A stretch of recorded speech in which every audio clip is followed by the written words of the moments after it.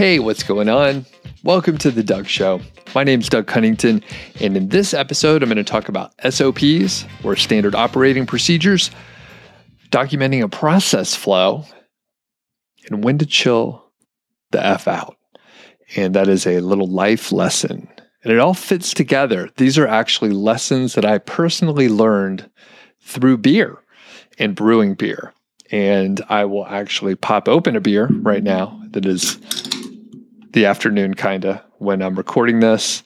I mean, I work for myself. I can drink any time of day I want to. That's just kind of the fact of the matter here. So I'm pouring it, and let me tell you about it. This is a Jolly Pumpkin Artisan Ale. Jolly Pumpkin is fantastic. I actually met the brewer, the founder, way back. I want to say it was like 2007 or 2008 at the Great American Beer Festival. His name is Ron Jeffries. I think he's still running the show over there. And this particular beer is called Blanca, or Blanca. I think Blanca. We'll go with that. It's a farmhouse wit beer, and it's an ale brewed with orange peel and coriander. It's oak aged and can conditioned. And number one, the beers are fantastic. They're out of Traverse City, I believe. I've actually been to the brewery up there in Traverse City, which is fantastic if you ever get a chance to go by there and have some of the beers. The other part is the artwork on the labels looks super cool. I really enjoy the artwork there. And, you know, Ron Jeffries is a great brewer. I actually have a book that he didn't write the whole thing, but he was featured in the book. I think it was called Farmhouse Ales.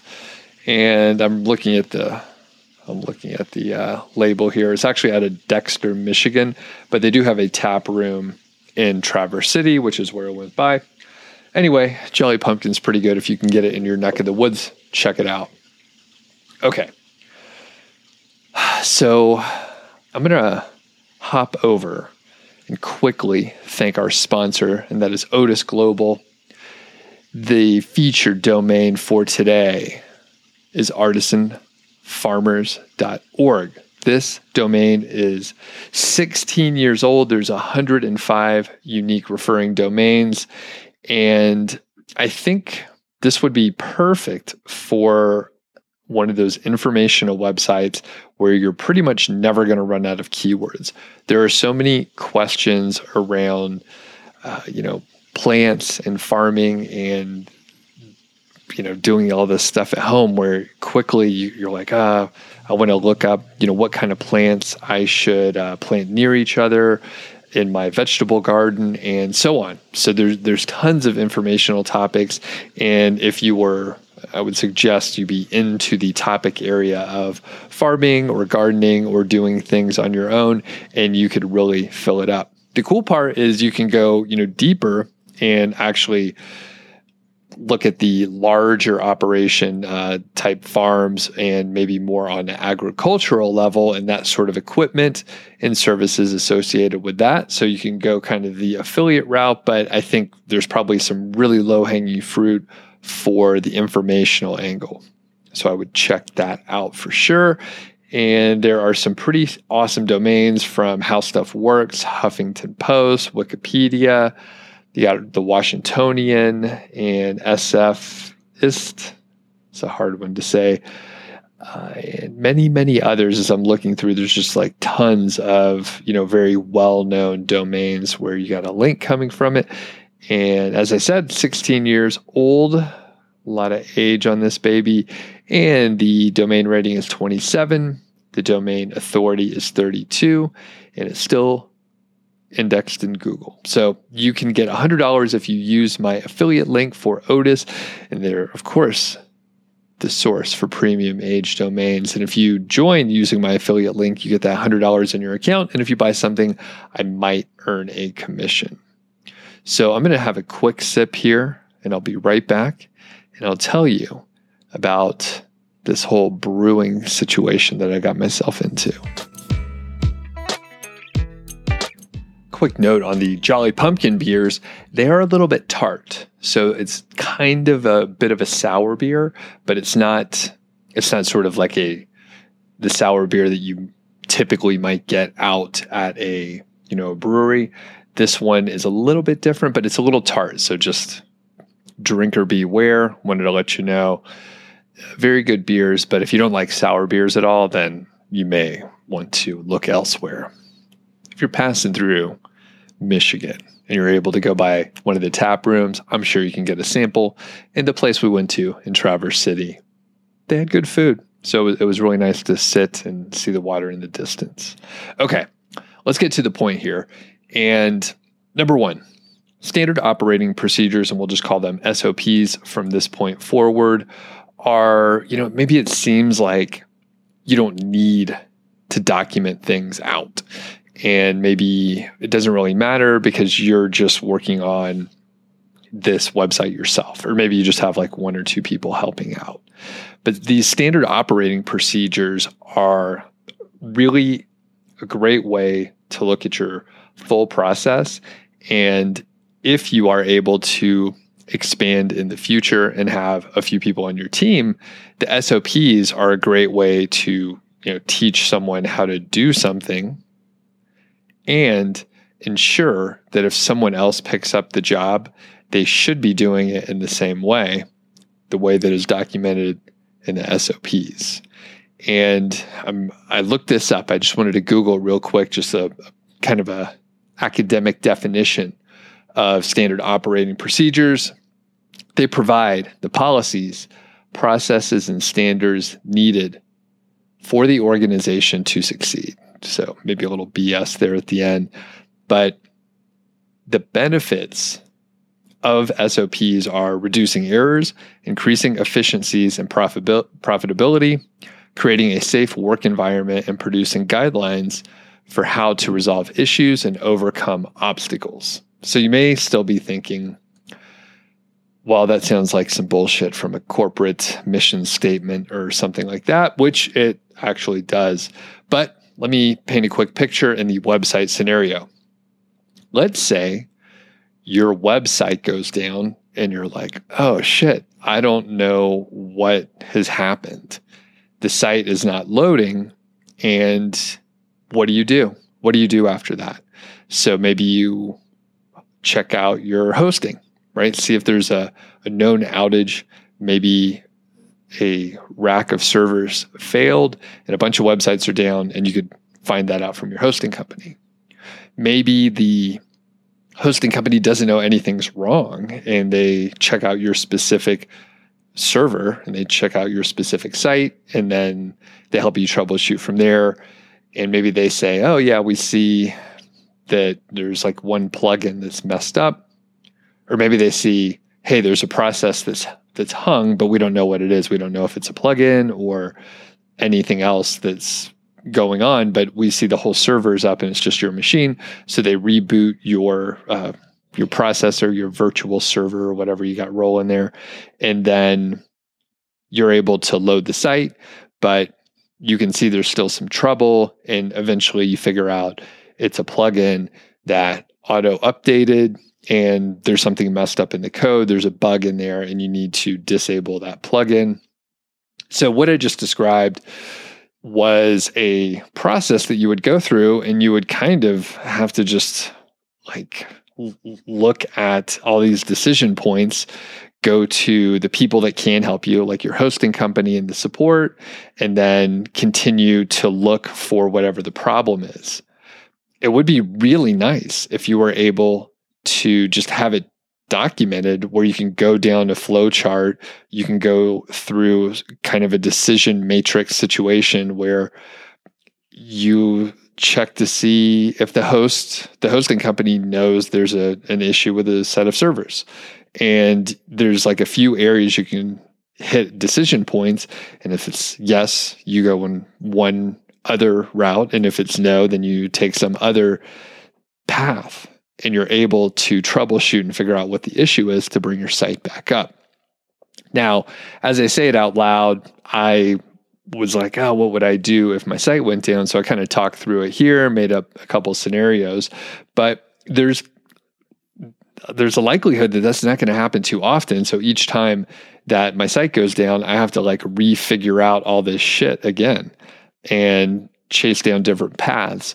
Well, wouldn't it be nice if I had just a flow chart in maybe a Google folder, and there's maybe a handful of scenarios. Some of them are like disaster recovery type scenarios. Some of them are maybe marketing scenarios that happen, and, fill in the blank, right? There's a ton of other stuff that you might work on. Maybe it's improving and editing existing content, and you have a, kind of a checklist, a process flow, a set of SOPs, right? And you don't have to refigure out all these different decision points. Now, it doesn't mean you can't go back and evaluate and make sure that your SOPs are up to date and accurate. Things change, so you may have to go and update them from time to time. But basically, if you mostly have figured out how to do a process, it's good to document it, because then if you forget, because you're getting older or you're drinking a beer while you're doing whatever it is you're doing, then you're able to just look at the process flow or your SOPs, and then you're in good shape. You don't have to like reinvent the wheel every time your server goes down. Further, if you hire an operations person so you don't have to fuck around with all the details anymore, then you can show them all these SOPs and say, hey, we got most of these scenarios covered out there. Sometimes weird stuff happens and you're going to have to figure it out again, or you're going to have to figure it out the first time. Maybe you have to go through it a couple times, because if it's a rare event that happens, you won't get much experience with it. You'll have to go through it a couple times, but you could think through, different scenarios that can happen. So that is kind of the value of documenting a process and SOPs. Now, one cool thing that I learned from my corporate job, I almost couldn't say that, but I did learn some things. It was showing up on a project, and I was, pretty young. I was like 23, 24, right out of school. I didn't know anything, right? And I would be assigned to a project. I was some sort of a business analyst, requirements person, kind of, on the business side. So I would be assigned to a project, and I would like interview people that were roughly my parents' age, right? So they're in their 40s or 50s. They have 20, 30 years experience doing the thing that they're doing, and I don't know anything. And I am assigned to ask questions and help them figure out how to make the process more efficient or whatever. It turns out you end up like laying off half the people in the warehouse or some kind of nonsense, because you're optimizing the process flow and eliminating jobs. Essentially, you're making it more efficient, in air quotes, but that's what really happens. Anyway, I learned how to document a process, talk to someone who does the process, walk through it, write it out, figure out decision points, essentially document a process. And then you can turn those into SOPs, and you get all the benefits that I mentioned before, and probably a bunch of others that I didn't even talk about. But the fact is, if you go through the, somewhat painful process of writing out a process flow, and you could use software for this if you want. I really like to get just like a Sharpie or a pen and like a blank piece of paper or two, and just sketch things out. There's a lot less pressure, or it feels like there's less pressure if you're just like sketching things out. It's clearly a draft. No one else is going to see it. I'm going to probably throw it away after I copy it over to another spot. But if you're using software, you may feel like it's a little more permanent. You're like, oh, I want to do a really good job. But essentially, just writing out a process really helps you clarify things in your mind. And when you write it out, you have to kind of analyze it. And then, you can shuffle things around. Maybe you can identify like holes in your process. So let's bring it around to brewing and beer. Basically, I've brewed beer for about 15 years, got into it pretty heavily. I started entering competitions, really enjoyed that. It was part of the sort of culture in the Atlanta area. I mean, it's all over, but in the brew club that I was in and just the people I was hanging out with, we were like entering competitions, and I became a beer judge and started grading some of the exams for other beer judges and taught a couple beer judging classes in Bozeman when I moved there. And I haven't brewed as much probably in the last 5 to 7 years or so. I just haven't brewed as much. Part of that was like moving away from Atlanta and to Montana. One hurdle, which actually seems a little funny to say it, but it's so cold in the winter in Montana that it's a little challenging to brew in the winter. Now, that said, I didn't brew that much in the summer either, but I'm still brewed a little bit. Now, we moved to Colorado. The weather is much warmer, so you can brew in the winter if you want to. And about a year ago, in sort of the middle of 2021, I was like, all right, I'm going to get back into brewing, which I typically do like once a year. I'm like, all right, I'm going to get back into brewing. I need to get into the routine, and I'll brew a batch and it'll turn out good. I kind of go through a little learning process because I've forgotten the process that I go through. All the equipment is kind of in different places, so I have to kind of run around and think a little bit more about brewing a batch of beer. And then I will brew like probably a week or two later, knowing that if I get into the routine, it'll be like easier for me to brew each week, do it a little bit faster. It's not as mentally taxing. And I'll brew 2 batches and then basically get busy and fall off again. So I've done that, I think like the last 4 or 5 years. I'll brew like 2 batches of beer within a 3-week period, and then I'll forget and not brew again for about a year. So, like clockwork, I did that again this year. In early June, I picked up the brew kettle, got the burner fired up, and I brewed actually a big batch. I did 10 gallons this time, which is 2 kegs worth, at least in my kegerator system. So I brewed a batch, kind of a pale ale, basically. And then a few days later, I brewed another 10 gallons, this time Belgians. So in both cases are going to end up being like about 5%, 5.2 or so, and fairly light. They're both going to be blonde in color. They're mostly base malts for the people that know brewing. And my buddy Matt, which a lot of you guys know him from Brew Cabin and Money Lab, he has like a decent amount of ingredients. So I just went over and got some of his old stuff that he was trying to get rid of. And it'll be great beer, great for the summer. Like I said, light, easy drinking. They're going to be, pretty dry and thirst quenching. So they're going to be good. They're fermenting. Everything's turning out great. So I had a couple situations that went down. So number one, like I mentioned before, and I think you're seeing how this is all parallel. So whenever I start brewing again after a long hiatus, I don't remember the process as much. And at this point in time, I don't have SOPs for my brew system. And one thing that popped up is I changed a few components in my system.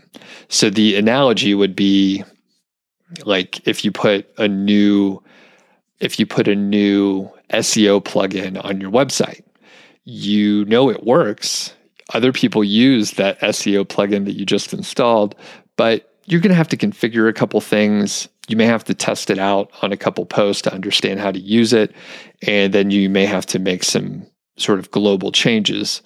And one thing that I changed in my system was this, number one, the size of what I was brewing. So instead of like basically a 6-gallon batch, I'm doing like a 12 or 13-gallon batch. So I have another kettle that'll fit that in there, but I'm like doubling whatever it is that I'm boiling here. So it's going to take longer to boil and it's going to take longer to chill. And there's a couple other things that are just going to take longer because you're dealing with more material. So, just with that, it's going to change the time frames of how long it takes to boil, how long it takes to chill, and just the whole day of brewing. And brewing ends up taking a few hours, start to finish. It takes a little while to clean. You got to put up the equipment and all that stuff. So basically, I was doing more volume. The other part is I needed a new piece of equipment to handle that. And I thought Matt had a 10-gallon cooler that we use for a mash tun. And the details of the brewing don't matter, but I know some people know about beer. So we've gone on like a brewery tour, so I'll mention the details. So I thought Matt had a 10-gallon cooler. Turns out it was only a 5-gallon cooler. It just looked bigger because there was more insulation compared to mine. And then when I looked a little closer, I was like, oh shit, this is only 5 gallons. So I was like, no big deal. I saw a cooler perfect for this at the hardware store, and it's marked down on clearance. I was like, I saw one on the shelf the other day. So I'm just going to go over this morning right away and get it to prepare to brew in a couple days. I was actually planning ahead. So I was like, you know what? I'm going to go right now because I only had one more on the shelf. So I roll up to the hardware store. And this is the part when I was thinking I need to chill the fuck out. Okay, so I go to the hardware store and there's not any of those coolers on the shelf. They have the 5-gallon, they have other coolers, but they don't have the one I need. And I was like, oh shit, okay, I'm going to go ask them to see if there's any in stock somewhere in the store. And basically they were like, there might be on this one shelf. Sometimes they show up over there. They didn't have it, sadly. So I was like, oh shit, I'm going to have to go to another hardware store. I checked on my phone. I saw the other store in town had 4 of them in stock, 10-gallon, perfect. So I go over, I pick it up. That's on the other side of town. It's a little more of a crowded store. And, I had to go over there, waste a little time, come on back. And then I put the faucet and the spigot and I put the brewing stuff that I need to on the cooler, and then I fill it with water to see if it leaks or not. I fill the mash tun with water to make sure everything is secure. Well, it turns out it wasn't. And I looked a little closer. I see that, it's dripping some. And the plastic is just cut a little roughly. So a little bit of water is getting out.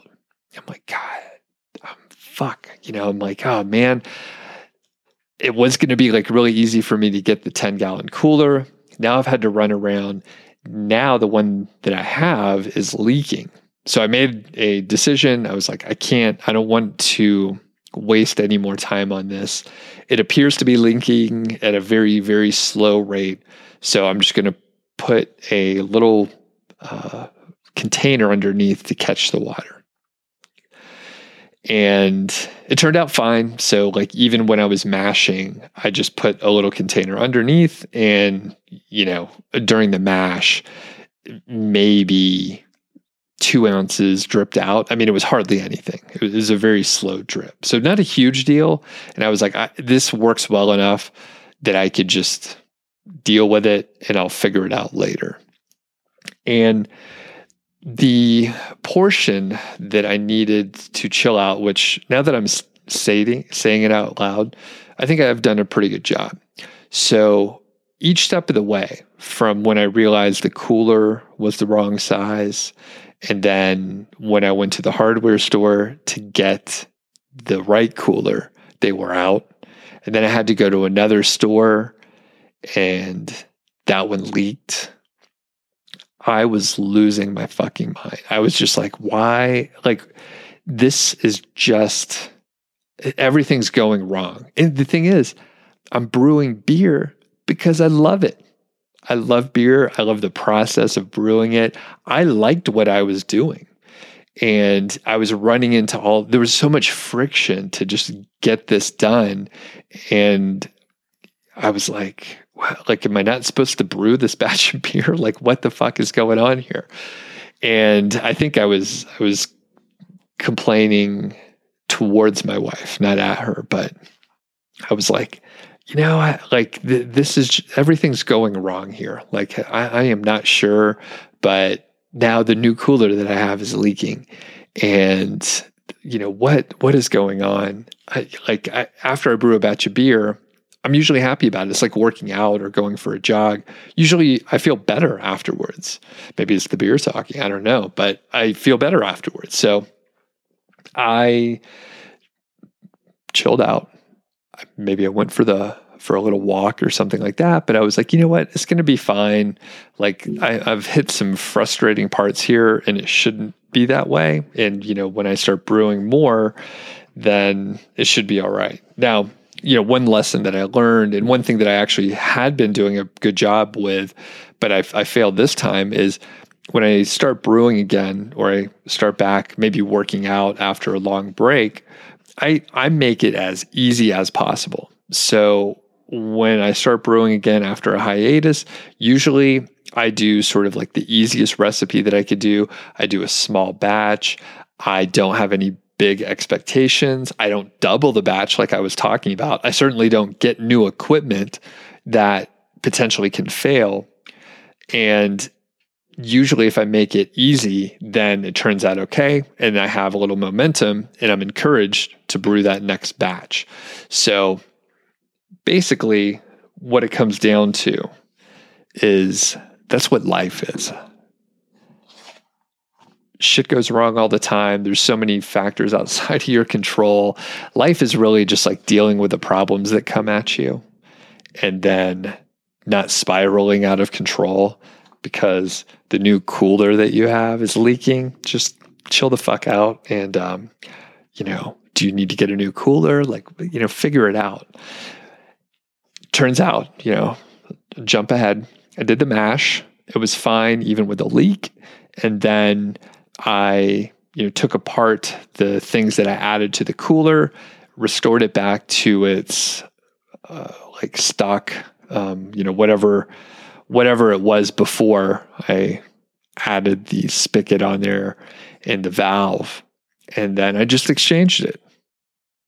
I went back to the store, exchanged it, got one that had like a cleaner cut around the spigot for the cooler, and it was good to go. I hooked it up. It didn't leak anymore.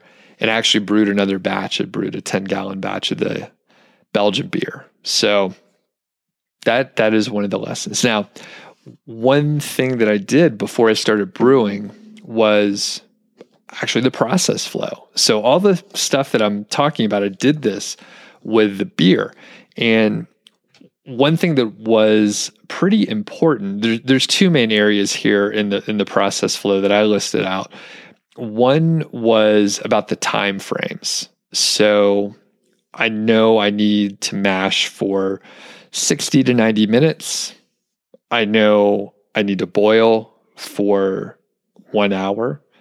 And I know it takes a little while to chill the wort after I boil. So there's a couple pieces in there where I don't know how long it's going to take, like how long will it take to boil the water. That's always going to vary depending on the weather conditions, the temperature of the starting water, and maybe even the weather, right? So if it's a high pressure, low weather system, the high pressure might boost up the boiling temperature, for example. So it might take a little bit longer to boil. Anyway, there's a couple pieces in there. So I just mapped it out. I was like, hey, if I start the mash at 6 a.m., I started this early. So if I start the mash at 6 a.m., it'll be done at 7, and it's not a big deal if I don't get to it for another half hour. So that could be a good time for me to walk Georgie during the mash. And then the boil, well, I think hopefully I'll be able to get it to boil in X amount of time. I estimated maybe 45 minutes. It's quite a bit of wort that you got to boil. But anyway, I mapped all this out and I thought, hey, I should probably be able to finish this by 9:45. That's the target. And I actually hit pretty close. And after I brewed the batch of beer, right, all this was a guess because I don't know how long some of the pieces are going to take, but I was pretty close. And now after I brewed, I actually have data. I know how long it took me to boil and I know how long it took me to chill. Now it will vary, but if I had to guess, I don't think it'll vary more than maybe like 10%. So it's not going to be exactly right, but it's pretty close and it's good enough for me to make a schedule from. So now if I brew a 10-gallon batch of beer, I know I could probably get pretty much everything done except cleaning in 4 hours. And another benefit is in that 4 hours, there's probably about 2 hours where you're just sitting there doing absolutely nothing. It may even be closer to 3 hours. Like there's not much going on. You literally can go, you got to stay close by, but you can kind of do something else. This could be useful if you are, running through, maybe you do like offsite backups quarterly or something like that. And you want your operations manager that you just hired to do the same thing that you did before. Well, it's really great to let them know like, hey, these parts of the process take this amount of time and you can go do something else because it takes a little while for these files to upload and duplicate offsite or whatever. So another area might be around improving content. Maybe you have a lot of posts on your site. You need someone to go and add FAQs and update the subheadings based on a little keyword research. Well, maybe you could tell them that should take 1 hour per post. You add 3 FAQs and then you can Google and research the subheadings that you need to add in this way, follow these SOPs, and it should take you X amount of time. Super helpful. It sets expectations. If you're paying someone hourly, it helps them budget how much time it's going to take them to work on whatever it is. And you know that they're not BSing you, right? Because, if they did 40 of them, they're not going to report 60 hours for that set of activities. So it can be a little bit of a pain in the butt, right? If you're doing all this on the like just as you go. But once you document it out, it's very helpful. You may actually identify an area that you can improve because you are writing it out. You have to focus and concentrate and really, take a look at this stuff, but it can be really helpful.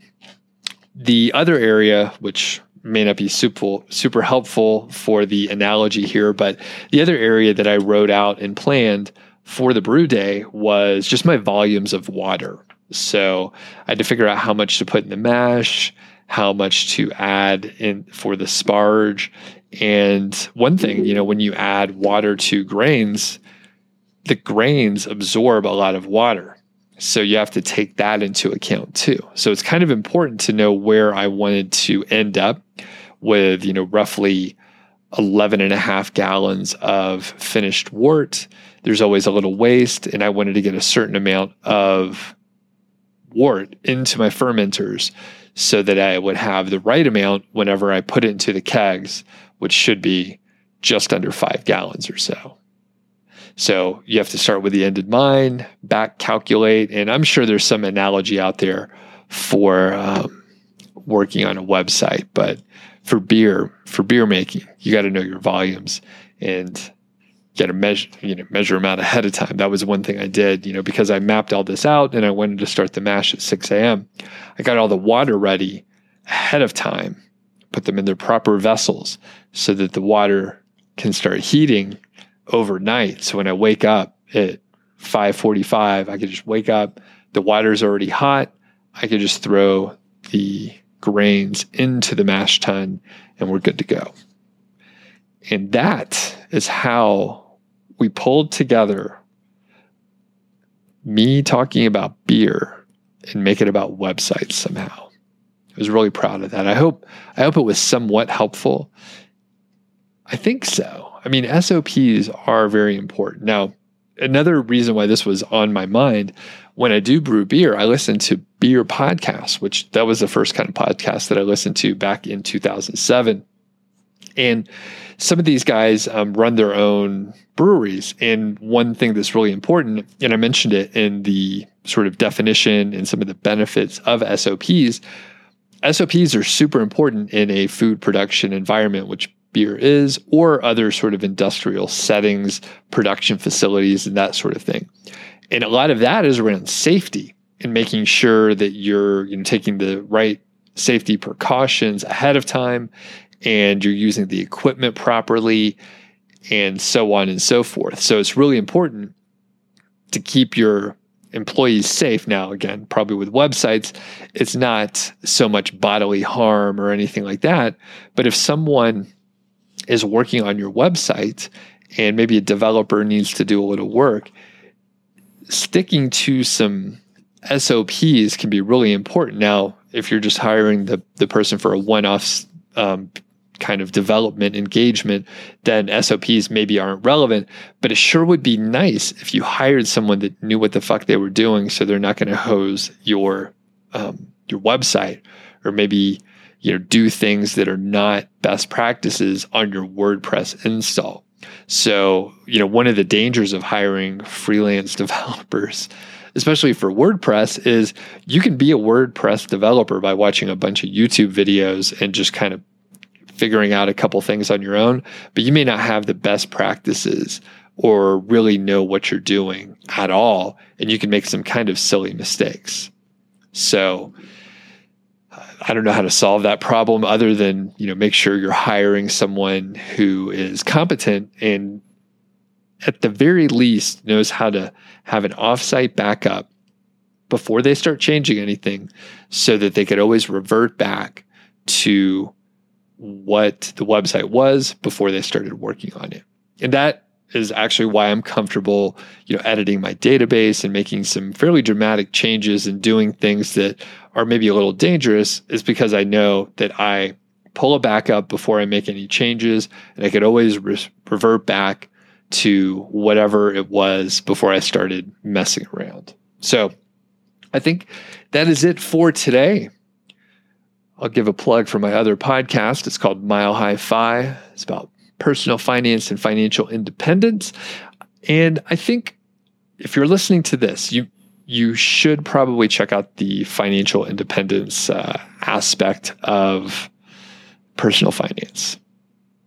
A lot of us, if you're listening to this show, you're probably interested in just making sure you don't have to get a job again. You could work for yourself. You know that you can execute. You can get stuff done. You just want to not have to get a job again. At least that is where I am.